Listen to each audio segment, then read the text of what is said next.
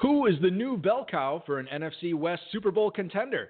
What numbers will Alfred Morris tally in Big D? And who the heck is Moritz Baringer? Totally biffed that name. Yeah, you screwed up pronunciation already, Bob. Baringer. That's better. Plus 2015 FFPC 500 Dynasty number 20 league champ Biplab Mandal joins us for some spirited discussion on Duke Johnson, Kenneth Dixon, and second-round rookie draft targets. We've got a great show for you. Dave Gerzak is here. I'm Eric Balkman. Stick around. Your high-stakes fantasy football hour Season 5 premiere starts now.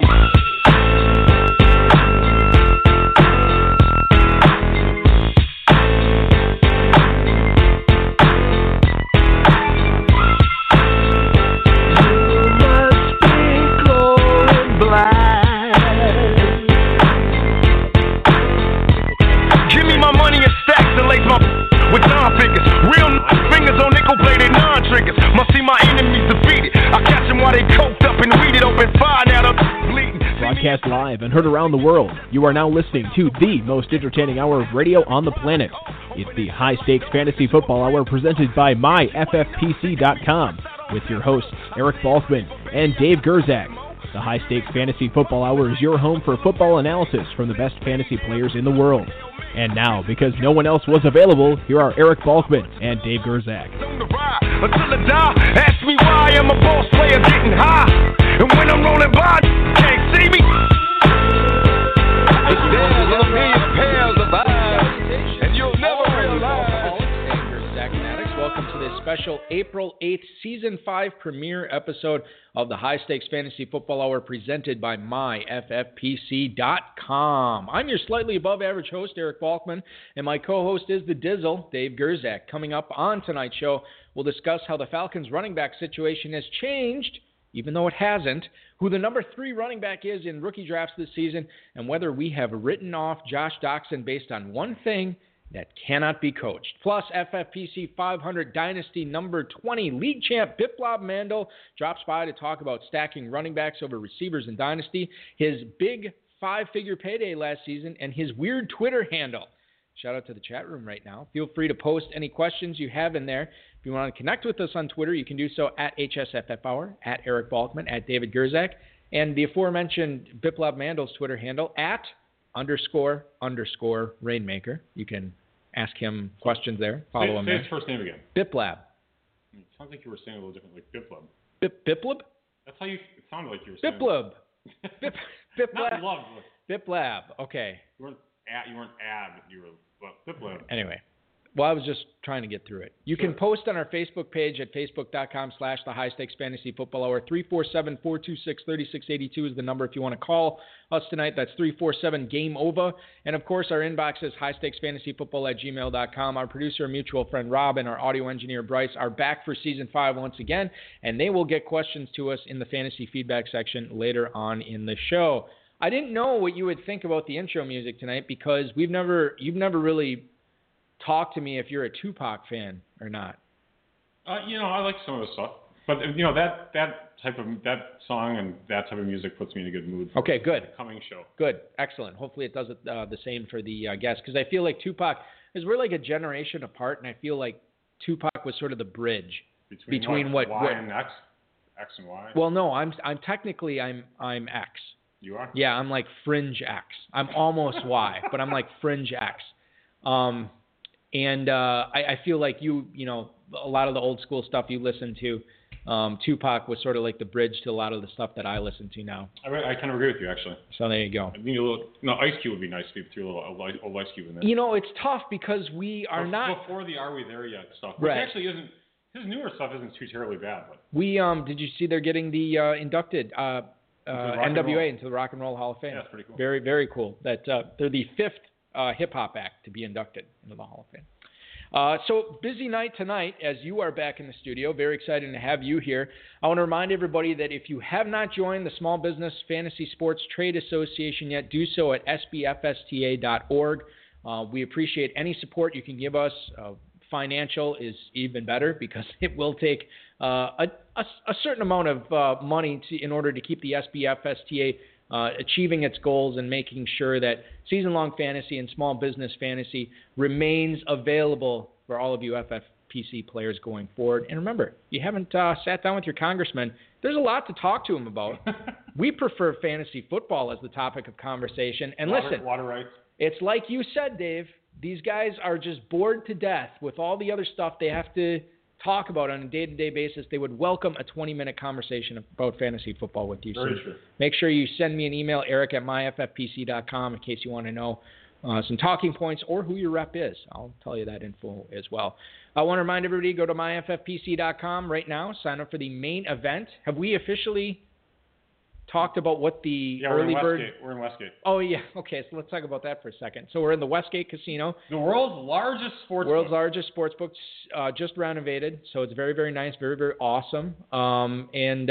It's going to be, because it's not a gargantuan, overwhelming casino, you don't have to pay gargantuan, overwhelming prices to stay there. You get a free night on Thursday if you're drafting live with the main event team. And you register for the early bird. And you register for the early bird, and you get the discount rates on Friday and Saturday. And remember, like I said, because it's not this massive casino, FFPC is going to be running this place on week 1 of the NFL season. The craft tables, the blackjack tables, everything, the sports book. We'll be all over the joint. I'll be in a thong serving drinks. That's too bad.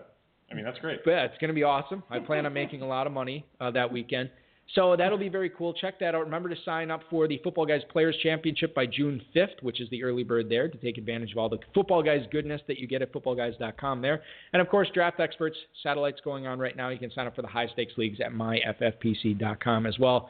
Shout out to Rob, Roto World, and Football Guys for tonight's rundown. Let's kick things off right away, Dave, not right away. We're 6 minutes in. Right away, yeah, I was going to say. Jim Harbaugh said Brashad Perriman is not running, quote-unquote, fully yet in his recovery from knee surgery. What a bust. Joe Flacco said that he expects Mike Wallace, their free agent receiver that they signed, having a big impact on the Ravens offense this week. So God knows what we're going to get from Perriman in 2016. Steve Smith and Kamar Aiken expected to be vital roles in the wide receiver core in Baltimore as well. What do you do with Brashad Perriman in Dynasty? I mean, normally I would say you got to hold on to him, but at this point I think I might be looking to sell. Yeah, I probably would too, actually. I think he's just looking to be a colossal bust. If you can get a mid-second for him, which maybe you can't, I'll take that. I think somebody would probably give up a mid-second. Maybe. Just on the premise of... Former first-round pick. Right. And who knows what happens when he gets on an NFL field. I mean, he could actually start crushing it. Yeah. So we'll see. He might actually. We'll see with Perriman. I'm because this has been lingering for so long, I just don't have any confidence in him. I'm the same way as you, and I definitely would be selling. If somebody in my league put him up, I would not be, sending that guy an email right away with an offer. But if I own Perriman, I'd be floating him out there and seeing what I could get for him. Bruce Arians said that David Johnson has earned the right to be the bell cow running back for the Arizona Cardinals. He finally agrees with what we said. What week was that? 11, 12? Whenever it was. I don't remember. Early on. Dave, if there's one thing I've learned on this show, is never to listen to old episodes to find out what we said. No, that I've always learned that to be true. Oh. What I have learned is that you never want to. I think that I'll just say this right now. There's not an NFL coach right now that's currently employed that I am more intelligent than when it comes to football. There are certain decisions to me that I think they overthink because they spend too much time because it is their job, and they end up, think long, think wrong. Yeah. That old adage. And I think NFL coaches do it. To me, this was something that, maybe Bruce Arians just always believed it and he never said it, but Johnson's going to be the man next year, and I think he is a slam dunk second-round pick right now for anybody who is worried about running back in drafts. I think you can take David Johnson in the early second round and be happy about it if you took a receiver early on. I mean, I don't see how he falls into the second round. I mean, I'm not really sure where he's going in drafts right now. I think he's going to go end of the first, early second, right around there. But what I'm saying, who are you taking in front of him? Oh, some receiver. I don't know. But what I'm saying is, are you paying attention to drafts? Or you just have hypotheses? No, I'm paying attention. I'm telling. You talk about running backs? Yeah, no, in general. Yes. He's going in the end of the first, early second? Yes, David Johnson, right now. On a points per game basis, last year when he was hot, he was probably like the number one running back. Well, you could say that about a lot of running backs when they were hot. I guess. Well, I mean, when he was really good, he was really good. Not when he was hot, but I guess when he had the full bell cow opportunity, which let's project. Oh boy, the coach just said he's going to be the bell cow this year. It's a great offense with really good receivers, Carson Palmer. And he's a fantastic receiving back in PPR format. Right. Name 12 guys you're taking in front of him because I can't name them. Okay, well, I'll tell you this. He's not you, but I'm saying people in general. I'll tell you this. He's not even the number 1 running back off the board, nor is he number 2 or 3. There are 3 running backs consistently going ahead of him in drafts as well. Okay, so AP, yep. Le'Veon Bell, yep. and, I'm forgetting somebody. Gurley. Oh, yeah. That's the other fella. Just that guy. But what's funny about, let's make the argument against Gurley versus David Johnson just as a random argument. I mean, the Rams aren't that great. Right. That's it. Okay. Their offense is not that all great. Right, I mean, so, really, it's really not that great. All right, now this is... They're not going to score. They'll probably score half as many touchdowns as the Cardinals this year. This is cookie-cutter fantasy analysis, but I'm going to play devil's advocate here. Yeah, the Rams aren't that great, so they have Todd Gurley and not really anybody else to give the ball to on offense. Who does Arizona have? Larry Fitzgerald, Michael Floyd, John Brown. That's a lot of pass interference penalties at the 1-yard line. Well, okay, then is David Johnson? I mean, I don't even. Full disclosure, I don't remember. Did he get goal line last year down the stretch? He's the bell cow, 6 feet 225 or whatever he is. He's gonna get that goal line. Okay, well, I'll say this.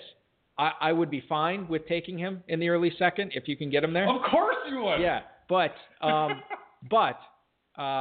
it remains to be seen if Arians comes out and say this. I think that the 2 things working against David Johnson in the past were one, you have the stigma of drafting a running back early, which I think a lot of people don't want to do this year more than ever.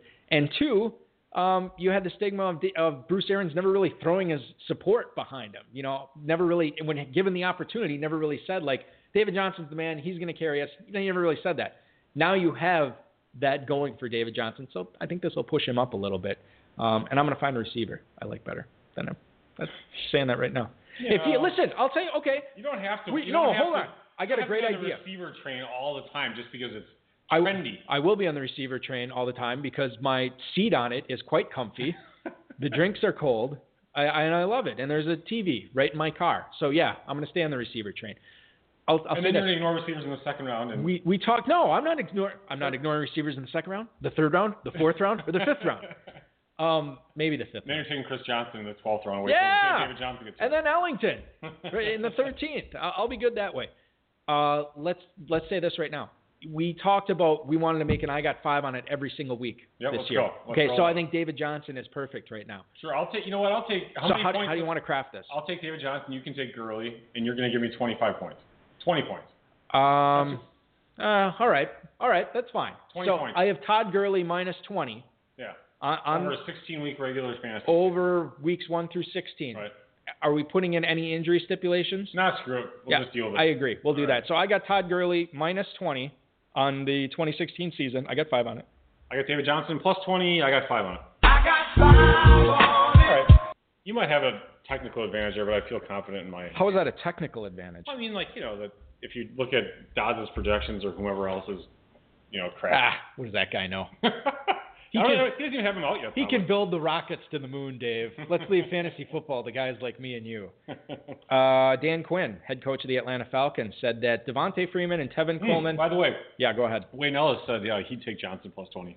Take Johnson plus 20? Yep. His Excel spreadsheet. His Watson computer just ripped it out, Balky. I'm going to tell you this. His spreadsheet right now, not as thick as it's going to be come draft season. So once he does more analysis. I didn't know those were thick. Oh, it's insane. Thick with tabs? Yeah, it just a virtual thing. No, if he no, well, it's not a computer, it's a flat screen. Yeah, but then if he was ever to print it out, it's longer than the Football Outsiders thing. It's like 3 of those combined. Is it and that's just quarterbacks. Is it as long as Matt Waldman's book? Well, come on. I said on Twitter that I wish Waldman would put out a Cliff Notes version. Yeah. If he would offer the full version for what is it, $20? The full version for 20, or like a 30-page Cliff Notes for 30. Yeah. Without the original one, right. I would just take the Cliff Notes for 30. Yeah. Just give me the meat of it. I don't want to look at what this guy did against Tulane. What were his routes looking like against Tulane? I'll give them a 91. Yeah. Who cares? Dave, somebody who's been angling to be on this show for years, God in heaven, talking to him about fantasy football. He's a big fan. The Twitter handle? No. The real God. The real God. I'm good buddies with him, and he actually he's a big subscriber to Zero RB actually as well. Wow, so God knows what's going on. Great minds, Dave. So he was telling me. Now keep in mind. Yeah. Now God was telling me.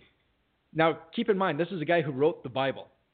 I mean, he didn't write the Bible. He wrote the Bible. It was written by a bunch of people in the and God, showing my lack of in the 600s. God dictated it to them. If you look at the end, they found some scrolls at the end. Listen, cave, and they just made up the rest. Right, and the last part of the scroll on Revelation says, "Signed, God, dictated, but not read." So anyway, we were talking. I said, this Waldman rookie scouting portfolio. What do you think of it? And he's like, Eric, I'm gonna be honest with you. I got halfway through it, and I was like, enough already. He's like, I don't have forever to read. Yeah, he's like, I mean, who has the time? He goes, TLDR. Yeah, exactly. So there you go with that. We have Biplab Mandal coming up in a little bit. I was right. Before we get to him, I want to talk about it might be Mandel too, by the way. It's not. That's what we're kind of. Mandel, like Howie? I don't know. All right. We'll ask him. Dan Quinn said Devontae Freeman and Tevin Coleman make a pretty unique combination, and then he complimented Tevin Coleman's ability in the outside zone run plays that Atlanta runs. Tevin Coleman had hamstring, broken ribs, and concussion problems last year, and Dan Quinn seemingly makes it seem like Tevin Coleman's going to have a pretty big role in the backfield next year, along with Devontae Freeman, who's going in the third round of FFPC drafts right now. You can do this without your machine. I know. It's going to be okay. My computer just went blank. It's a Mac. I can't understand it. This bad. So anyway, Freeman and Coleman.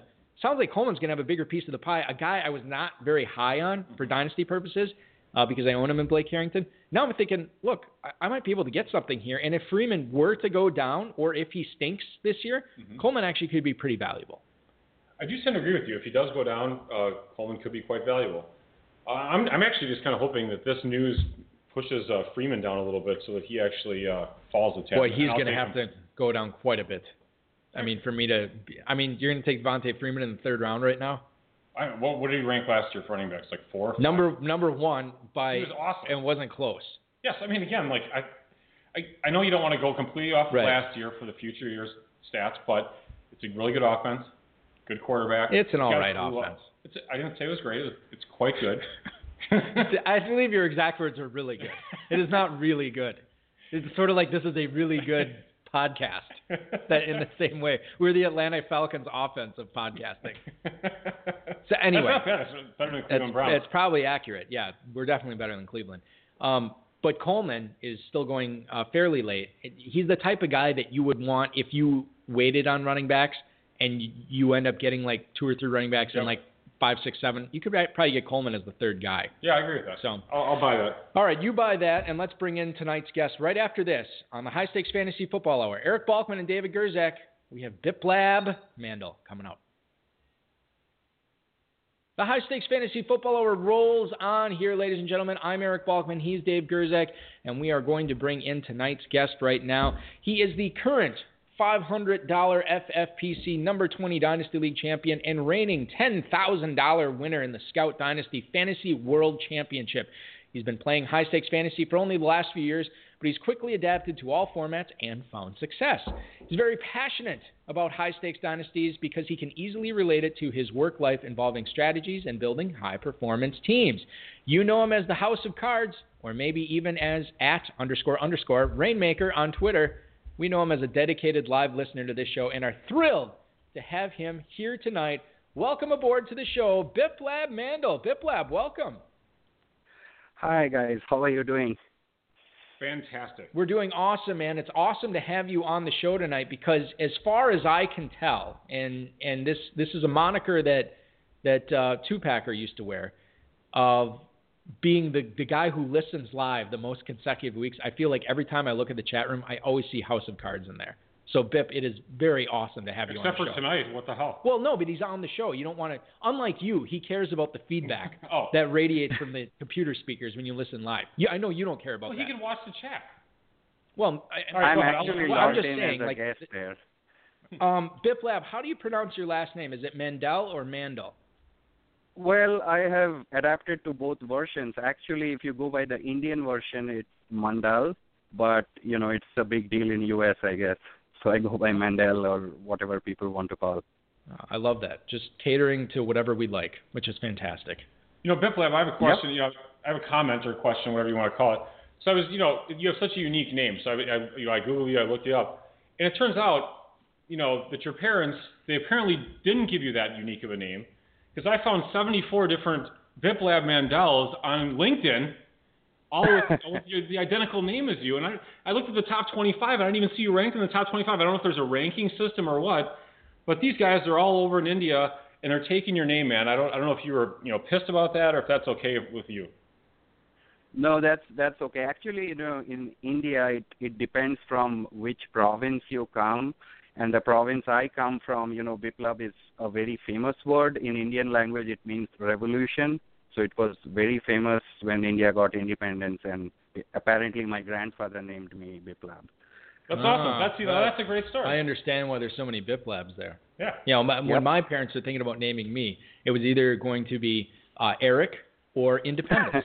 And they ended up going with Eric, but it was close. So they chose that biblical name of Eric.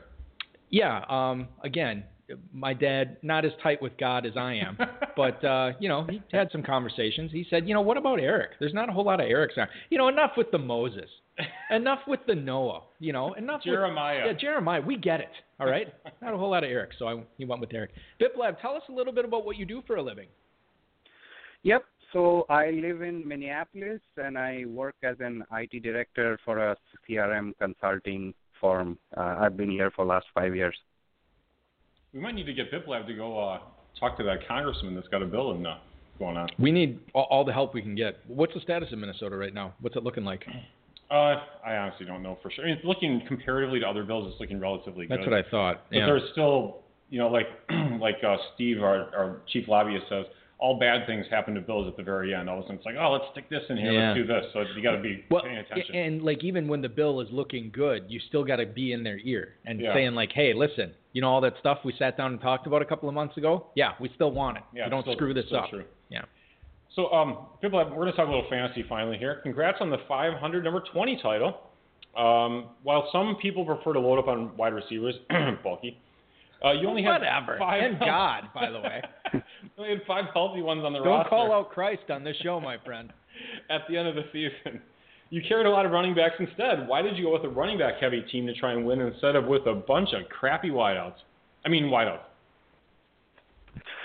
Well, actually, this is one of those leagues where I think the draft went pretty well for me. I have a slightly different approach to startup dynasties. Many go rookie heavy, many go, older player heavy, and I look at a balanced team, and my approach always has been load up on receivers initially, be patient, try to gather those future picks and try moving down and then take the best player available.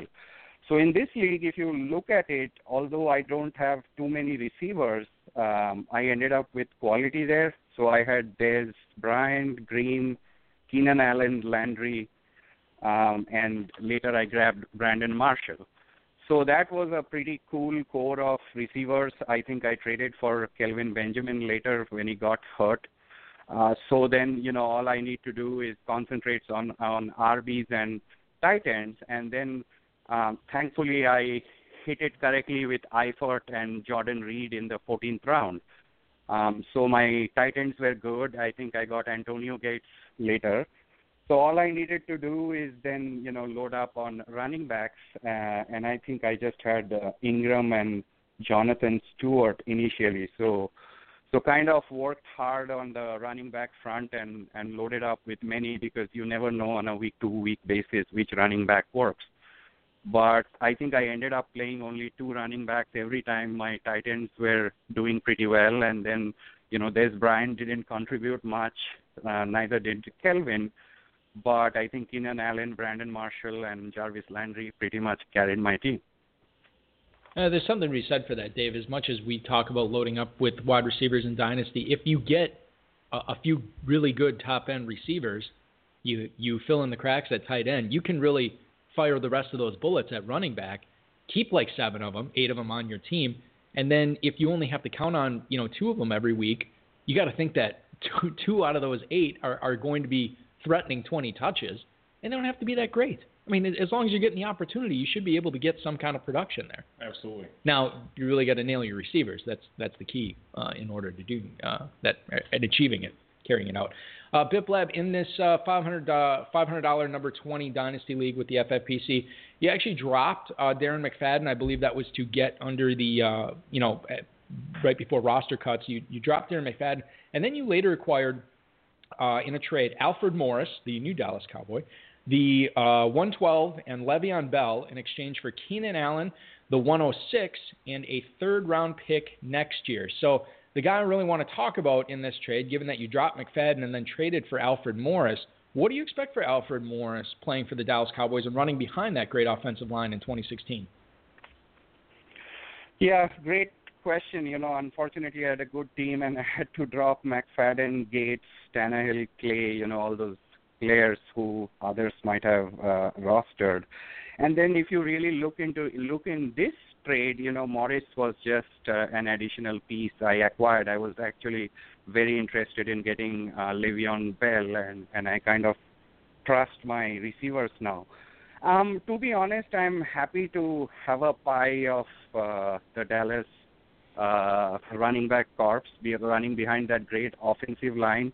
I actually don't have very high hopes from Alfred Morris. Jerry Jones has said that McFadden will start. I think last year he said Randall will start, and Randall ended up starting.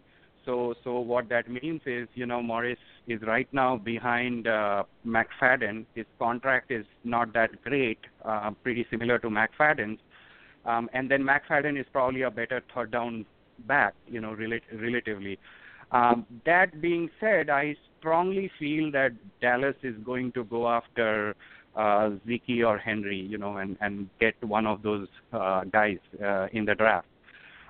If that happens, then I'm, happy to sit with Morris as an injury coverage running back. But if that doesn't happen, then he has a good upside. Last year he had 202 touches for 750 yards and 3 touchdowns. I think he's probably going to be around that area. I don't think he'll touch 1,000 yards, but I'm just keeping him as a great trading option. I am loaded up on running backs there. I have probably Ingram, Stewart, Ajayi, Gio Bernard, Duke Johnson, Le'Veon Bell, so I don't need to play Morris. But, if the situation arises, I think he's going to fetch me a great trade value because I've kind of sucked up also running backs from the market. And at some point, that's going to become a good trading bet for me. Yeah, especially, God knows Darren McFadden is no stranger to the training table, Dave. And if he were to go down, obviously Morris would look very good. Now, this is assuming that Dallas does not add a high pick, at the running back position in the draft, which, as Biplab said, they very well could, and it wouldn't be a shock to anybody, really, if they did. But if they don't, yep. McFadden goes down, Morris, you can either play him or you can hope that one of the 11 guys that you're playing against in your league takes a shine to him, needs a running back, and is willing to give you market share, or market value, or even more than market value in a trade for Alfred Morris. Yep, I would tend to agree. Okay, it's tough great. for me to get too excited about Alfred Morris. Well, again, this is what I brought up before. These guys, they don't have to be sexy guys at the running back position. They can just be guys that are adequate. And, Alfred Morris has been adequate for his career. Outside of that one great year, he's been very adequate. He gets behind that Dallas offensive line. You don't really need him, but he's there once you do. And if the opportunity presents itself, boom, easy start. Yeah, I really wonder if they're going to take Ezekiel Elliott or Henry, just because back when Johnny Manziel came out, you could tell that Jerry Jones really wanted to take Johnny Manziel in the first round. It was like acid in his mouth. He wanted. And they took a lineman, and so obviously he's there, but they're the front office is really running the show. Right. And it just seems like maybe they're going for more of a draft the defensive line, draft the offensive. They line. need pass rushing. Yeah, so maybe draft like an edge rusher or something like that. Joey Bosa, he'd look good in the Cowboys uniform. All right, so let's talk about Gary Barnidge. I actually like this trade quite a bit. Biplab, you gave away a 2.11 pick, the 211, and a 2017 6th-rounder. Even with a lot of guys getting cut, the 211 still is not super juicy of a pick. What do you think, in your opinion, how close do you think Barnidge gets in 2016 to his last year's numbers? Yeah, I'm not too excited about the draft class, so I thought why not invest that pick on Barnage, especially because that owner for some reason wanted to trade away Barnage, and maybe he was feeling roster pressure. I actually like him a lot. I think he can even do better than last year. I compare his situation to someone like Delaney Walker. The first year Delaney Walker burst into the scene, everyone was questioning whether he will be able to repeat it next year, and he did it again. And for Barnage, more than talent, I feel it's the situation.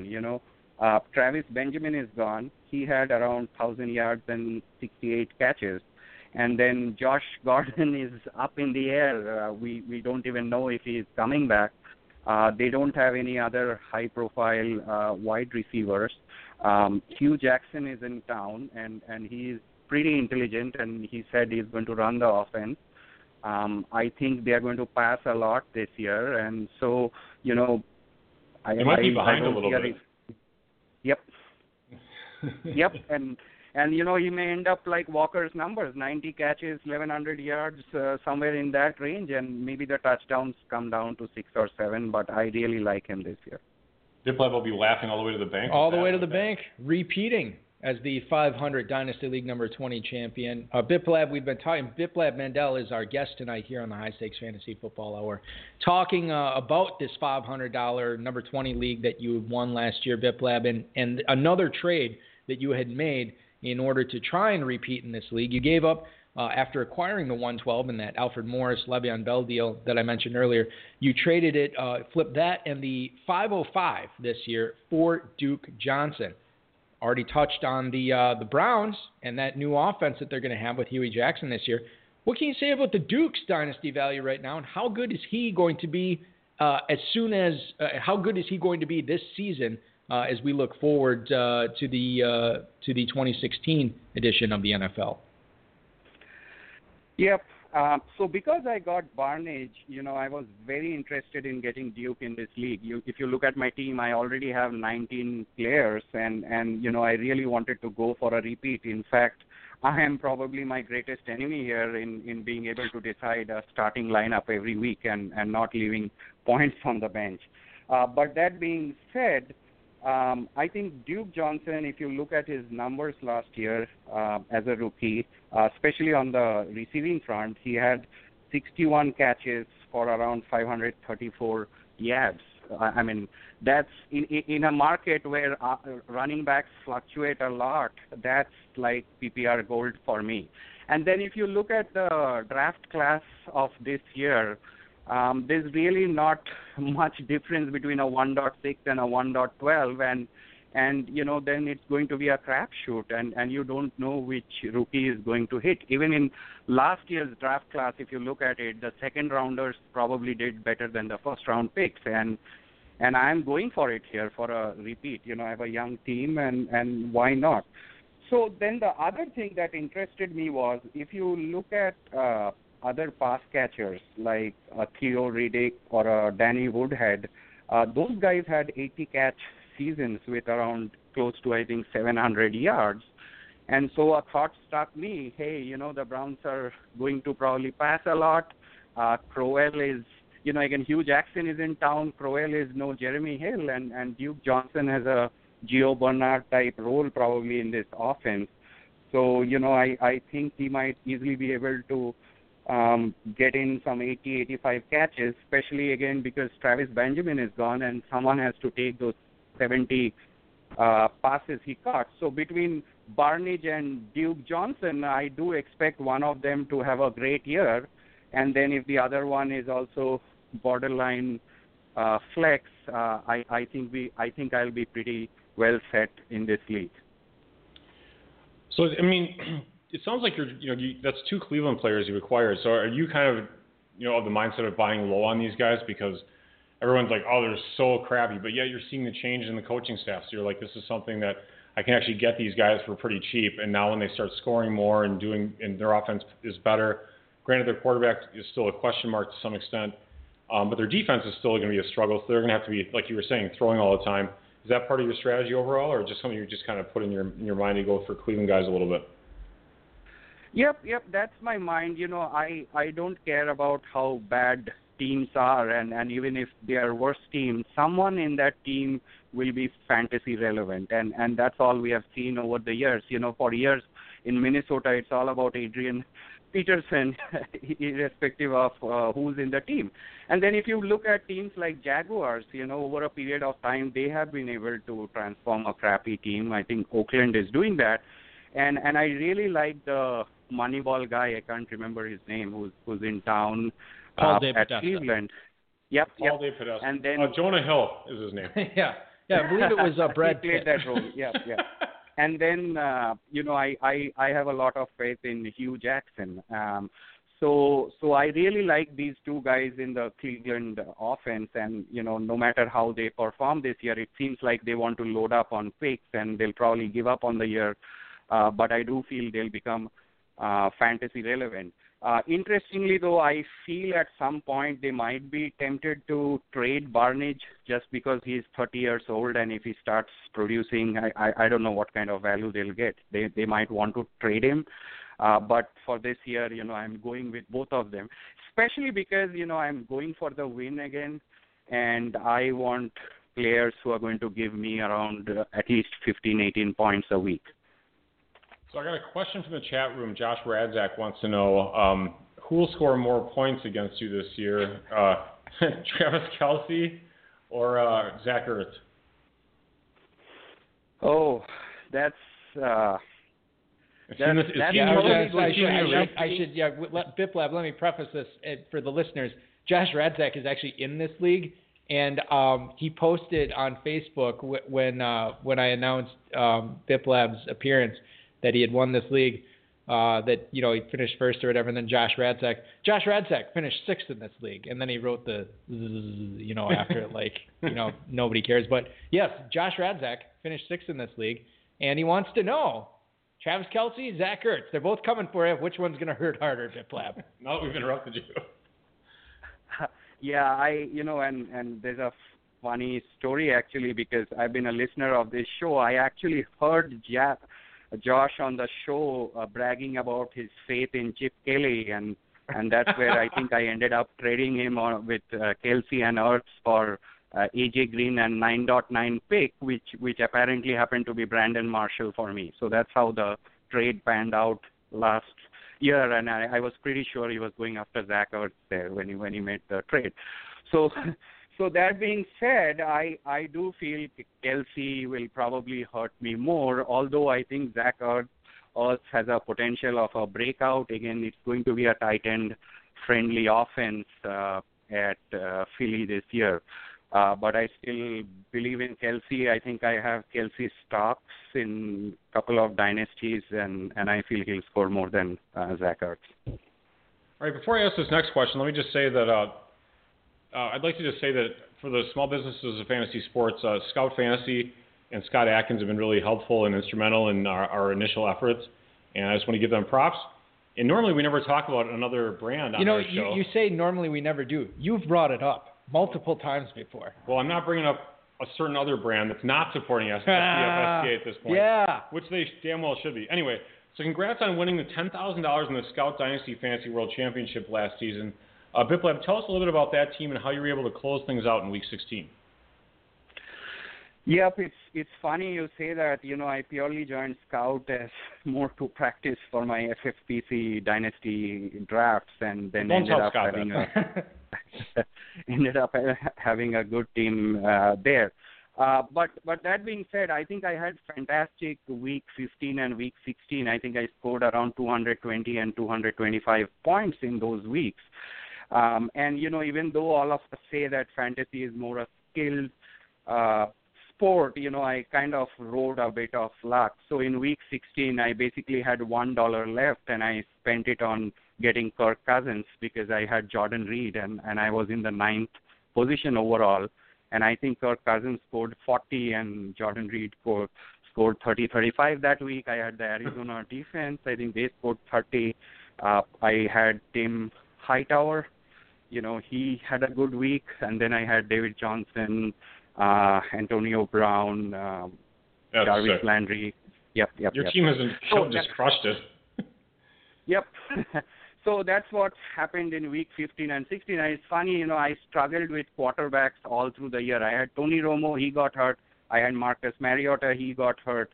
I took Fitzpatrick, then I think he got hurt at some point. And it was finally Kirk Cousins who bailed me out. I think I won it by 15 points. But so that one was very special. Oh, that's awesome. The old Cousins-Reed stack, Dave, as it were, in Week 16 that paid dividends for a lot of people who had them going. Let's shift to the rookie talk here, Biplab. Let's talk. Does he have any rookie picks left? You're in other leagues, Biplab. Well, no, right, yeah. Leagues, and Biplab is in multiple FFPC leagues. I mean, he knows what, regardless of if he has a high rookie pick or a first-round pick, whatever, Biplab knows what's going on. Biplab, your number 3 running back right now, assuming Ezekiel Elliott and Derrick Henry are number 1 and 2 for you. Do you like Kenneth Dixon, Devontae Booker, or maybe somebody else best as the number 3 running back in this year's rookie class? That one, to be honest, I'm trying to trade out of my picks in first and second rounds and either go for future picks or take some names that I might like. But if I were to choose, my honest answer will be I'm going to wait for the drafts and look at the situation, look at where Kenneth Dixon is going, and look at where Devontae Booker is ending up. I feel it's real close right now. But if I had to choose today, I would probably go with Kenneth Dixon at the moment. I read a lot of the RSP stuff. I think Matt Waldman has very high faith in Kenneth Dixon, and I was actually reading some interesting stats last weekend when it came out about Dixon and how good he was as a freshman, and he tied with Monty Ball's records, but we know what happened to Monty Ball. And then interestingly, it seems like Dixon's numbers on his 40 yards and 20-yard shuttle were very close to Devontae Freeman's, and we know what Freeman did last year.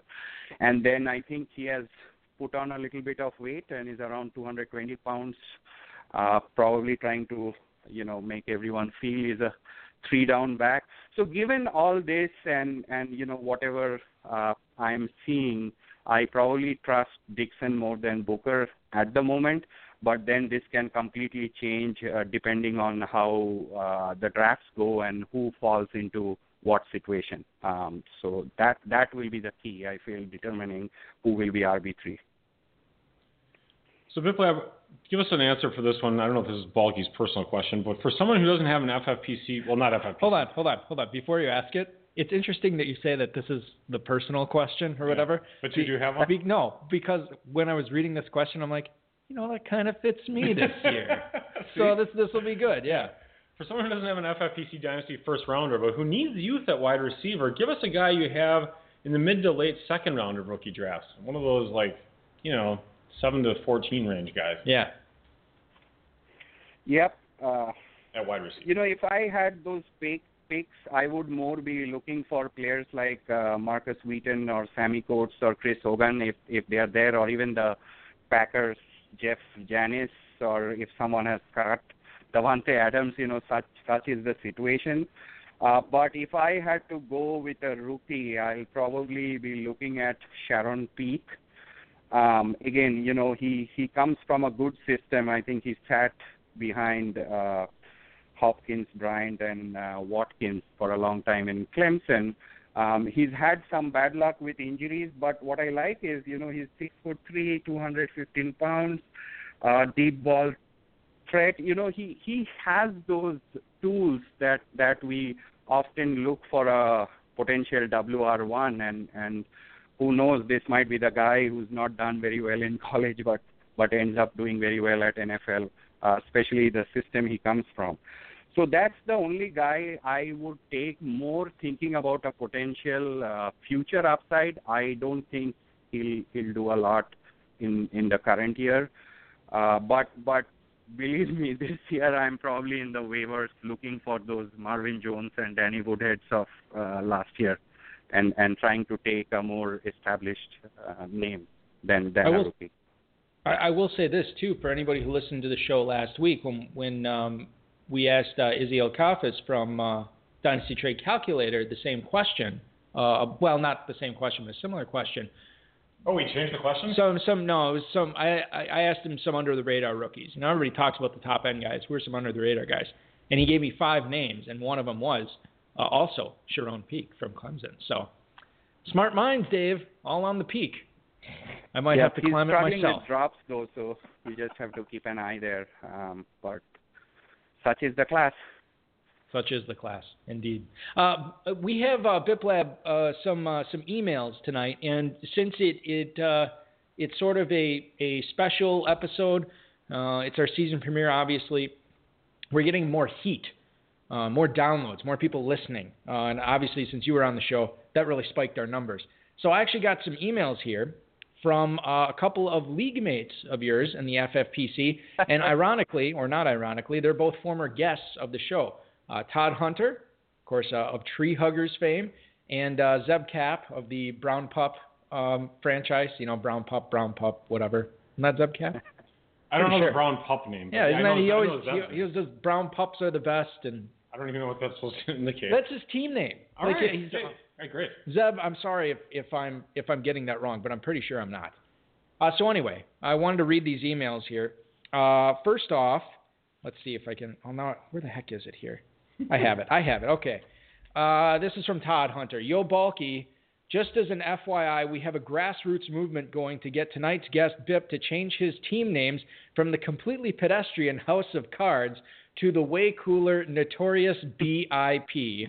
Feel free to jump on board. Nice. I like that. Zeb Cap then chimed in, Eric, this definitely deserves to be included on tonight's show. Bip loves the House of Cards, but the Notorious BIP would be a name that would create a brand for him. It is a name that would make less experienced fantasy players a little apprehensive when they see that name in a draft room. They'd think he was a straight-up G. Now, I'm not going to read the rest of the emails, Biplab, but Zeb went on to say that he doesn't think you're too engrossed in the hip-hop culture. So we don't know. He knows it. We don't know if you'd be on board with this, but let me just formally throw it out there. What are the chances that you would change your House of Cards team names to the Notorious BIP? I am not going to change it. I think they have been trying to lobby for it over GroupMe, and a part of it is, the very active, famous $500 #1 league where we are all sending trade offers every hour probably to each other, and somehow one of my strategy has always been that know your competitors, and I chat a lot one-to-one with each of them and more analyze as to how they think, how they strategize and then try to make offers. Because, Dave, if you remember, I probably bought a $250 dispersal draft team last year, and that's how I started going, and I think I have now a playoff-ready team this year, ready to make a big run. So anyway, I'm sorry to interrupt you, but you've really taken that team and remodeled the hell out of it. I mean, you've done a fantastic job. Yeah, I like where it is. I mean, Demarius Thomas, Brandon Marshall, Cooks, and a bunch of good running backs with Kelsey and Delaney Walker. So I'm going to give them a run for money this year, and they do want to make me change my team name. That's why. Well, awesome. I think it's funny. I'll say this. It's fine if Biplab doesn't want to change his team name to the Notorious BIP, but there is no question that he took a team, or his dispersal team, and turned it into quite a juicy team. And I think that there's no question that there is life after death. And Mo money does not necessarily mean Mo problems. Oh, God. How about that, huh? Oh, Balky. You are quite the wordsmith. Listen, Biplab's become quite notorious. So that's... I would say this, though, given my experience, I think the more teams you have at FFPC Dynasty, the more probability is you will be profitable because you're going to learn a lot. That #1 league is full of champions, all great players, and I'm observing, learning, and seeing, what they are doing and how they are thinking, and then you go and implement it elsewhere, right? Yeah, that's a good point. So I think the more the team you have, I feel there are chances that you'll end up doing better at FFPC. That's definitely true. Dave, we've kept Biplab on for so long. Would you like to ask him the only truly question that I care about the most? Yes, Biplab, please give us a guy. This is redraft that you're really starting to like, and a guy that you really are going to stay away from as much as possible this year. This is from @ No. That's his I know, Twitter. I know, but I'm just kind of putting it out there again. Right, go ahead, go ahead. You already ruined my question. Sorry. You suck, Balky. This show sucks. I'm out. Go ahead. Yep. So, I am pretty much a value guy, and this year, looking at where things stand, and especially observing the last 2 years where, running backs have been like fool's gold and their values fluctuate a lot, I am probably going to be someone who will invest a lot in wide receivers and tight ends in my first 4 or 5 rounds. So that's why, from a value perspective, the few, satellite leagues that I am doing, I keep ending up with Duke Johnson and TJ Yeldon around the 6th and 7th and even 8th round mark.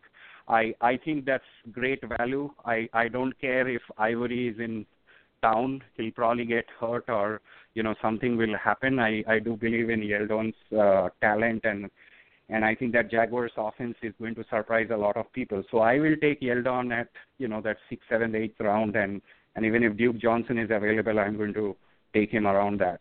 So those are guys I'm definitely going to look at drafting. And players I'm going to stay away from, someone like a Josh Gordon or Jimmy Graham. I think they are still going at around 6th or 7th round at the moment. Irrespective of Josh Gordon comes back or not, I think, his value will then shoot to 3rd, 4th round, God knows where. But he has burnt me in the past. I feel there are a lot of other talented wide receivers, and if I'm playing high stakes, I'm not investing in both those guys. Jimmy Graham, if he comes back, probably will win some leagues this year, especially later in the season, but the tight end class is so deep this year, I'm not investing 6th, 7th round picks on both those guys. Fair enough, man. Well, I certainly appreciate it. This was awesome to have you on tonight. I want to give you, again, congratulations on winning the Scout Dynasty Fantasy World Championship and also the FFPC 500 number 20. You are in prime position to do some battle to win that league again this year. Maybe what a great story it would be if Josh Radzak meets Biplab in the title game this year. And that I'd love to see that. Not in the title game, but it comes down to those two teams at the end. Anyway, Biplab, thanks so much for joining us. We're all going to follow you on Twitter at __Rainmaker, and we look forward. Also, I should say, we appreciate you listening every week. It's very cool that you do that. Wish you best of luck in all your leagues in 2016, man. Yep, thank you very much for having me here, and I listen because, again, I get a lot of information and learn a lot, and, I'm heavily into dynasties, and it's like a stock market. Any small news can spark different valuations in the market. So thanks for having me here, and keep doing the good work. Well, thank you very much, Biplab. Very kind words. Biplab Mandal, everybody. We're kind of like E.F. Hutton. Who's E.F. Hutton? Jeez, I thought you were in Generation X. Is that a stock market? E.F. Hutton talks and people listen. Well, at least until E.F. Hutton went out of business. Well, maybe that's why that was an old ad. You never saw that ad? I don't remember it. Jeez. What, like TV or like? What? Yes, what it was on television. Okay. Well, I didn't know if you meant magazine or color television. I'm not that old. So anyway, Biplab said some discouraging things there at the end. One, he says he gets a lot of information from this show. He was totally lying. And he was lying. I don't think he was lying, but I think he failed to say he gets a lot of great information from our guests, not necessarily you and I. Well, and he said, keep up the great work as well. This is work. This is really hard. But is it great? Are we doing great work on this show? I think that's the problem I have with that. Why don't you ask God what he thinks? Biplab did. He's nodding at me right now. He's giving me the thumbs up right now. Buddy Christ, giving me the thumbs up. So that was Biplab Mandal, everybody. He won the 500 Dynasty League number 20 in FFPC. It was great to have him on. We have your emails and tweets and everything coming up right after this. High Stakes Fantasy Football Hour with Eric Balkman and Dave Gerzak. Coming back right after this. Welcome back to the HSFF Hour here on this Season 5 premiere episode, April 8th, 2016. Snowy Appleton, Wisconsin is where we're doing the show tonight. Always love to be hitting up April after the NCAA tournament ends, where we're getting amped up for the NFL draft, and nothing like pounding my shoes off on the way into the studio tonight to shake all the snow off them. I was so annoyed, so frustrated, Dave. I'm sick of this snow, man. Dude, it's been tough for me because I was in – I'll tell my little story. Do you want me to tell my story? So I was actually going to give you the open avenue for you to discuss this tonight, and I totally forgot about it. So, my family and I, we went to Sanibel Island for a week. We rented a condo. It was nice. A little ocean view condo. It was decent. And if you've ever been to Florida, this time of year is great in the mid-70s. Sanibel Island is a nice island that it doesn't have no buildings over 4 stories. Oh, really? I didn't know that. And 75% of the island is all it's not developed. It's like a wildlife preserve and everything, so it's great. There's no stoplights on the island. It's almost like like in South Korea where they have the people that are directing traffic. Yeah. The busy sections, that's what they do. No laws. It's like a purge. Yeah. Like the movie Purge. You can do whatever you want all the time. Murder, steal. It's great. So we're getting ready to leave. So it's the end of the week. So we're flying back on Saturday. We're at the Southwest flight, and my wife Kathy, she checks the Southwest app, and it's like a 6-hour delay. I'm like, all right, well, whatever. So we'll go to Naples, check out Naples. We're going to I think it's McCormick and Schmidt's steak, and it was good. Whatever. We went to Waterside Shops, all this ritzy crap that we would never really normally go to. So then Ron Meyer, 2-packer, right? He's leaving on a later flight. He's also in the area, right? And he texts me. He's like, hey, your flight, I think it's canceled. I'm like, come on. So I look, our flight is canceled. So I go online on Southwest to check our flight. And it says, oh, yeah, flight canceled. So they say, oh, you want to rebook the next available flight. The next available flight was Tuesday afternoon. And this is like Saturday. So we had to spend, granted, I'm not complaining necessarily other than all the money that we spent. So then we went to Marco Island, which is another island close to there. It's actually a lot more developed with high rises. And we got a pretty good deal on this. Do they have stoplights on that island? Lots of stoplights, okay. Lots of old people. Can you kill people on that island legally? Not legally. Not like in Key West where it's no big deal. Oh yeah. Or Isla Morada, by the way, Netflix Bloodline, check it out. Yeah. But so we, it's 3 lovely nights there, a couple grand. Thanks a lot. That sucks, but it was fun. We were at the Marco Beach Ocean, so it was great. So I was already ready to come back on Saturday. So I'm already burned out, I'm sick of the beach. I'm pale as can be anyway, and I'm still not even getting tan. So we finished with that, and so then there's 3 more days, Right. And now, so I come back, and it was like you get like a 2-day hangover of like, oh man, like my mind is still foggy. Margaritas and restaurants every night. Killing people. Yeah, exactly. Yeah. Like all the weird crap you do, throw them into the dump, into the side thing, and alligators eat them. So then we finally get back, and now it snows. This sucks. Yeah. And now you're ready to go back. I'm out of here. There's no state income tax. Here's what this, ladies and gentlemen. Dave and I work together at our day job as well, and this is what I heard coming from Dave's office today. I will never fly with you people at Southwest again. You are the absolute worst. And then I saw him look out his window, saw the snow. I called him right back up. He's like, hey, what's the story? Can I get a flight to Hawaii?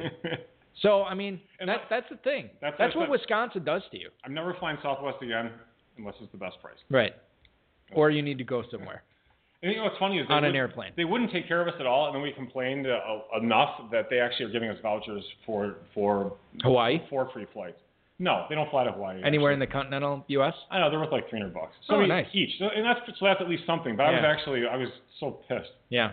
But now I'm not. Okay. It was a fun extra 3 days, but I'm just pissed about being in Wisconsin. That's it. All right. Well, let's lighten your mood and answer some emails here. This one's from Terry in Milwaukee, Wisconsin. If you guys don't like rookie tight ends in fantasy but need to draft them in leagues, when is the sweet spot to start taking them for roster stashing?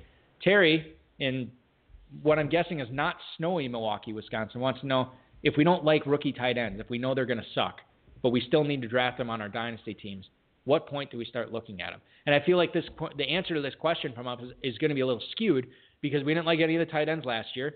And frankly, I can't speak for you. I don't like any of the tight ends this year. No, I don't like any of the tight ends this year. So, I don't know when you start taking them. For FFPC Dynasty, because you have to cut your rosters to 16, I don't take any. I just let them all go. I'm like, forget about it. Yeah, for the last 2 years. Now, if there's somebody worthwhile, remember the Ertz-Eifert year? Well, Max Williams had some signs of whatever, but now he's kind of like worth nothing. Yeah, even last we weren't super excited. Yeah, you were the one who called him Min Williams all the time last year. I mean, that's true. So we weren't excited about him at all. So I think this year you can ignore him. Ask us this question next year because it's such a specific one. Lance likes Hunter and the Stanford dude. Oh yeah, Hunter Henry, and it wasn't. Who's the guy from? Was it Western Kentucky? Higbee, is that his name? Yeah, Farrell was trying to represent him, but he blew him off like a jag-off. Sucks. That's why I brought him up. And we both Tyler Higbee. We played him in FanDuel last year. And he was terrible that week too, so screw him. Don't draft Higbee. Could literally not leave a worse taste in my mouth. This one's for like $2,000, like $2,700. Right, he was super cheap. Andy in Chicago, Illinois. Hey guys, what can you tell me about Moritz Bollinger? I think that was the right way to do it. I don't think he's Bollinger. Do it like a German person. Listen. I can't. Hitler, can you pronounce this information? 9999999. Even Hitler doesn't want to do it. Right. So okay. So I'm going to say it again. What can you tell me about Moritz Bollinger? All I know is that he is some German that is huge and fast. Is this a late April Fool's joke or is this guy for real? Dankeschön. That's Andy in Chicago, Illinois. So Moritz Bollinger, which I don't know if you know. Well, okay. Hold on. Let's talk about him because the first time I heard about this guy was last week from Acme Packing Company. There was an article on there. Actually, used to write for Acme Packing Company. Jason Hirschhorn. So they fired you? No, they didn't fire me. We parted ways. He wrote an article about pretty funny. How Ted Thompson was scouting this guy. I'm like, this guy is some schlub. Who cares? He'll probably be in UDFA or something like that. But then there's more heat coming on him. I looked at the Football Guys shark pool that you sent me. It's like a four-page thread. Four-page thread on this guy. I watched his highlight reel. Granted, it's like playing like a really good high school team when you look at the people he was going against. Yeah. But he looked pretty impressive there. I don't want to get the hype too high, but should I read off some of his numbers? Yeah, go ahead. All right, so he went to Florida Atlantic's Pro Day. I guess it doesn't really matter because he's from Germany. He ran a 4.43 had a 39-inch vertical jump, a 10-foot 11-inch broad jump, 4.10 short shuttle, 11.15 60-yard shuttle, and a 6.65 three-cone drill. That is a disgustingly. That's elite. That's incredible. Do you have any player comps in there? So then, okay, so what is he? What is he? 5'10", 190? No, he's not. He's 6'4", 227. Yeah. I mean that's like Aaron Hernandez without the murders. Yeah, it's clear he eats his sausage and sauerkraut because that is a thick man right there, Dave. Oh, Waska was wondering what his Wunderlich score was. That's great. It was higher. Wait, hold on. It was higher than a drei. I think that's a 3, and I only know 1, 2, 3 in German. I don't know. Anyway, so I did some more research, Dave. As long as we're talking about name etymology, we talked about how Biplab means revolution, and how Eric means independence, yes, and how Balkman means God. I don't think those last 2 points were accurate. Well, that's it's subjective. I looked up what Moritz means in German, and you know what I found out? No. It means Jeff Janis, loosely translated. Does it? So yeah, apparently that's. He's white. The aptly named Moritz Bollinger. I will get better on the name, people, but it's just not going to happen right now. So moving on. Dear Batman and Superman, you're clearly Batman. I own the 101 in my rookie draft and am looking to move it for multiple assets as I rebuild. When is the best time to deal it? Now or after the draft when rookie destinations are known? Thanks for the email, Brett in Oaktown, Oakland, California. Yeah, home of Too Short. You should use Too Short intro. Too Short, yeah. So here's what I'll say about the best time to move the 101. The best time to move the 101 is when you get the best offer for it. Jeez. Now the question is, when are you going to get that? Are you? Because it varies in every draft, based on not only the talent level of the players involved in the rookie draft, but where they end up. So I think right now, if you end up trading the 101, you're gambling a little bit based on where people could end up. If you want to trade it after the NFL draft, which is what I would recommend, not because things change, but it's because people get more amped up to trade to get those rookie picks after the NFL draft. They get amped up for the rookie picks. We talked about my Todd Gurley trade last year. I worked on that trade for a couple of weeks, and we finally hammered it out, I don't know, like 2 days before the rookie draft started, for me to get the 101. And I feel like we were both motivated at that point to get the deal done. And sometimes that's when you get the best value. And I don't feel like I got ripped off, and I don't think he got ripped off. That was fair. I mean, at that point, all the uncertainty was kind of answered, and that's when those picks, I think, do go up in value. Is after the NFL draft and before the rookie draft. And actually, the one where I think they actually kind of decrease in value a little bit is people say, well, wait till you're on the clock. Only if you're kind of a jerk, because if you wait till you're on the clock and you're like, oh, I'm taking offers, everybody's like, oh, screw you. You had 4 months to trade the pick. I'm not offering you crap. Yeah. So I think make that trade right after the NFL draft and heading into it. But I don't think you wait until the last thing unless, I just don't think you're going to get quite as good of an offer. I don't think that's when you start working. I don't think anybody who consummates a deal that late before the rookie draft starts, they just started it. I think that the deals that are made at that point have been worked on for quite a while. Right. And then that just happens to be when they get agreed upon. Tim in Asheville, North Carolina, are you guys at all concerned about Josh Doctson? He seems pretty skinny and not exceptionally fast or strong. Plus, he will turn 24 before the end of the season. Great show, Tim in Asheville, North Carolina. Well, our friends at RotoViz would probably have some things to say about a receiver who will turn 24 in his rookie season. They know Likey. They know Likey.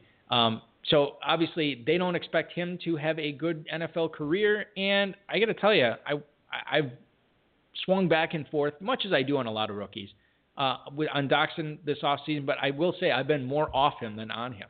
I would say he's a little bit overvalued. I think he's going to go higher than I would probably take him in rookie draft. Yeah, again, Biplab nailed it, which I also appreciate both he and Izzy Alkafis last week saying how they weren't very excited about this rookie draft, and I'm not either. So I think that I'm actually really excited about the NFL draft in Chicago. Yeah. Party.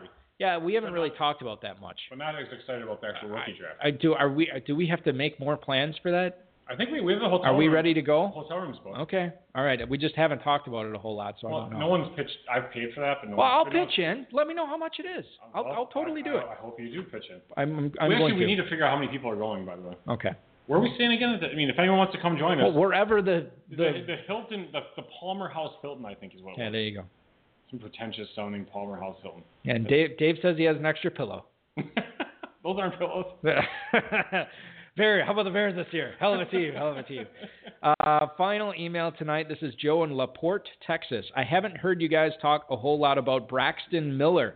Is it because you don't like him, or is it because you're just being lazy again? That's Joe in LaPorte, Texas. Obviously lazy. Clearly. But I am kind of interested in Braxton Miller. Initially, this is why I wasn't too excited about him, because of how well he did when he transitioned to wide receiver, how exciting he was, not really having played the position before.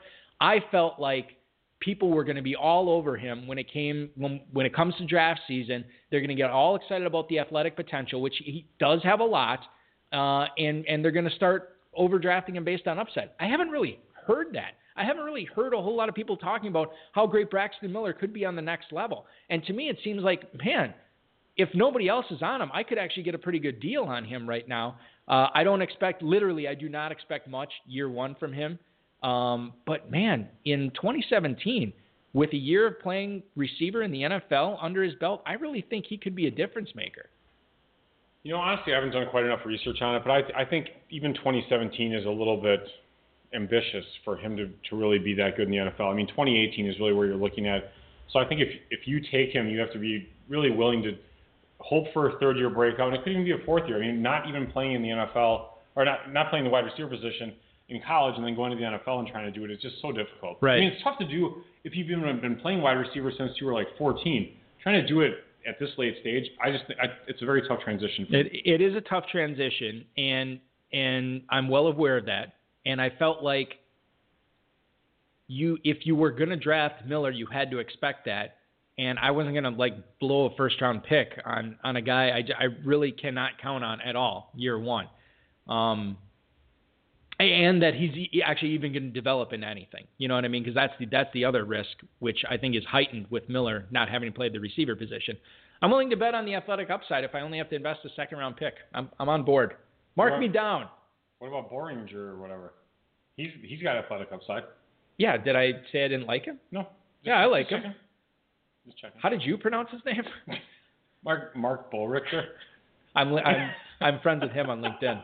Not making that up. I don't doubt it. You're Mr. Cloud Score.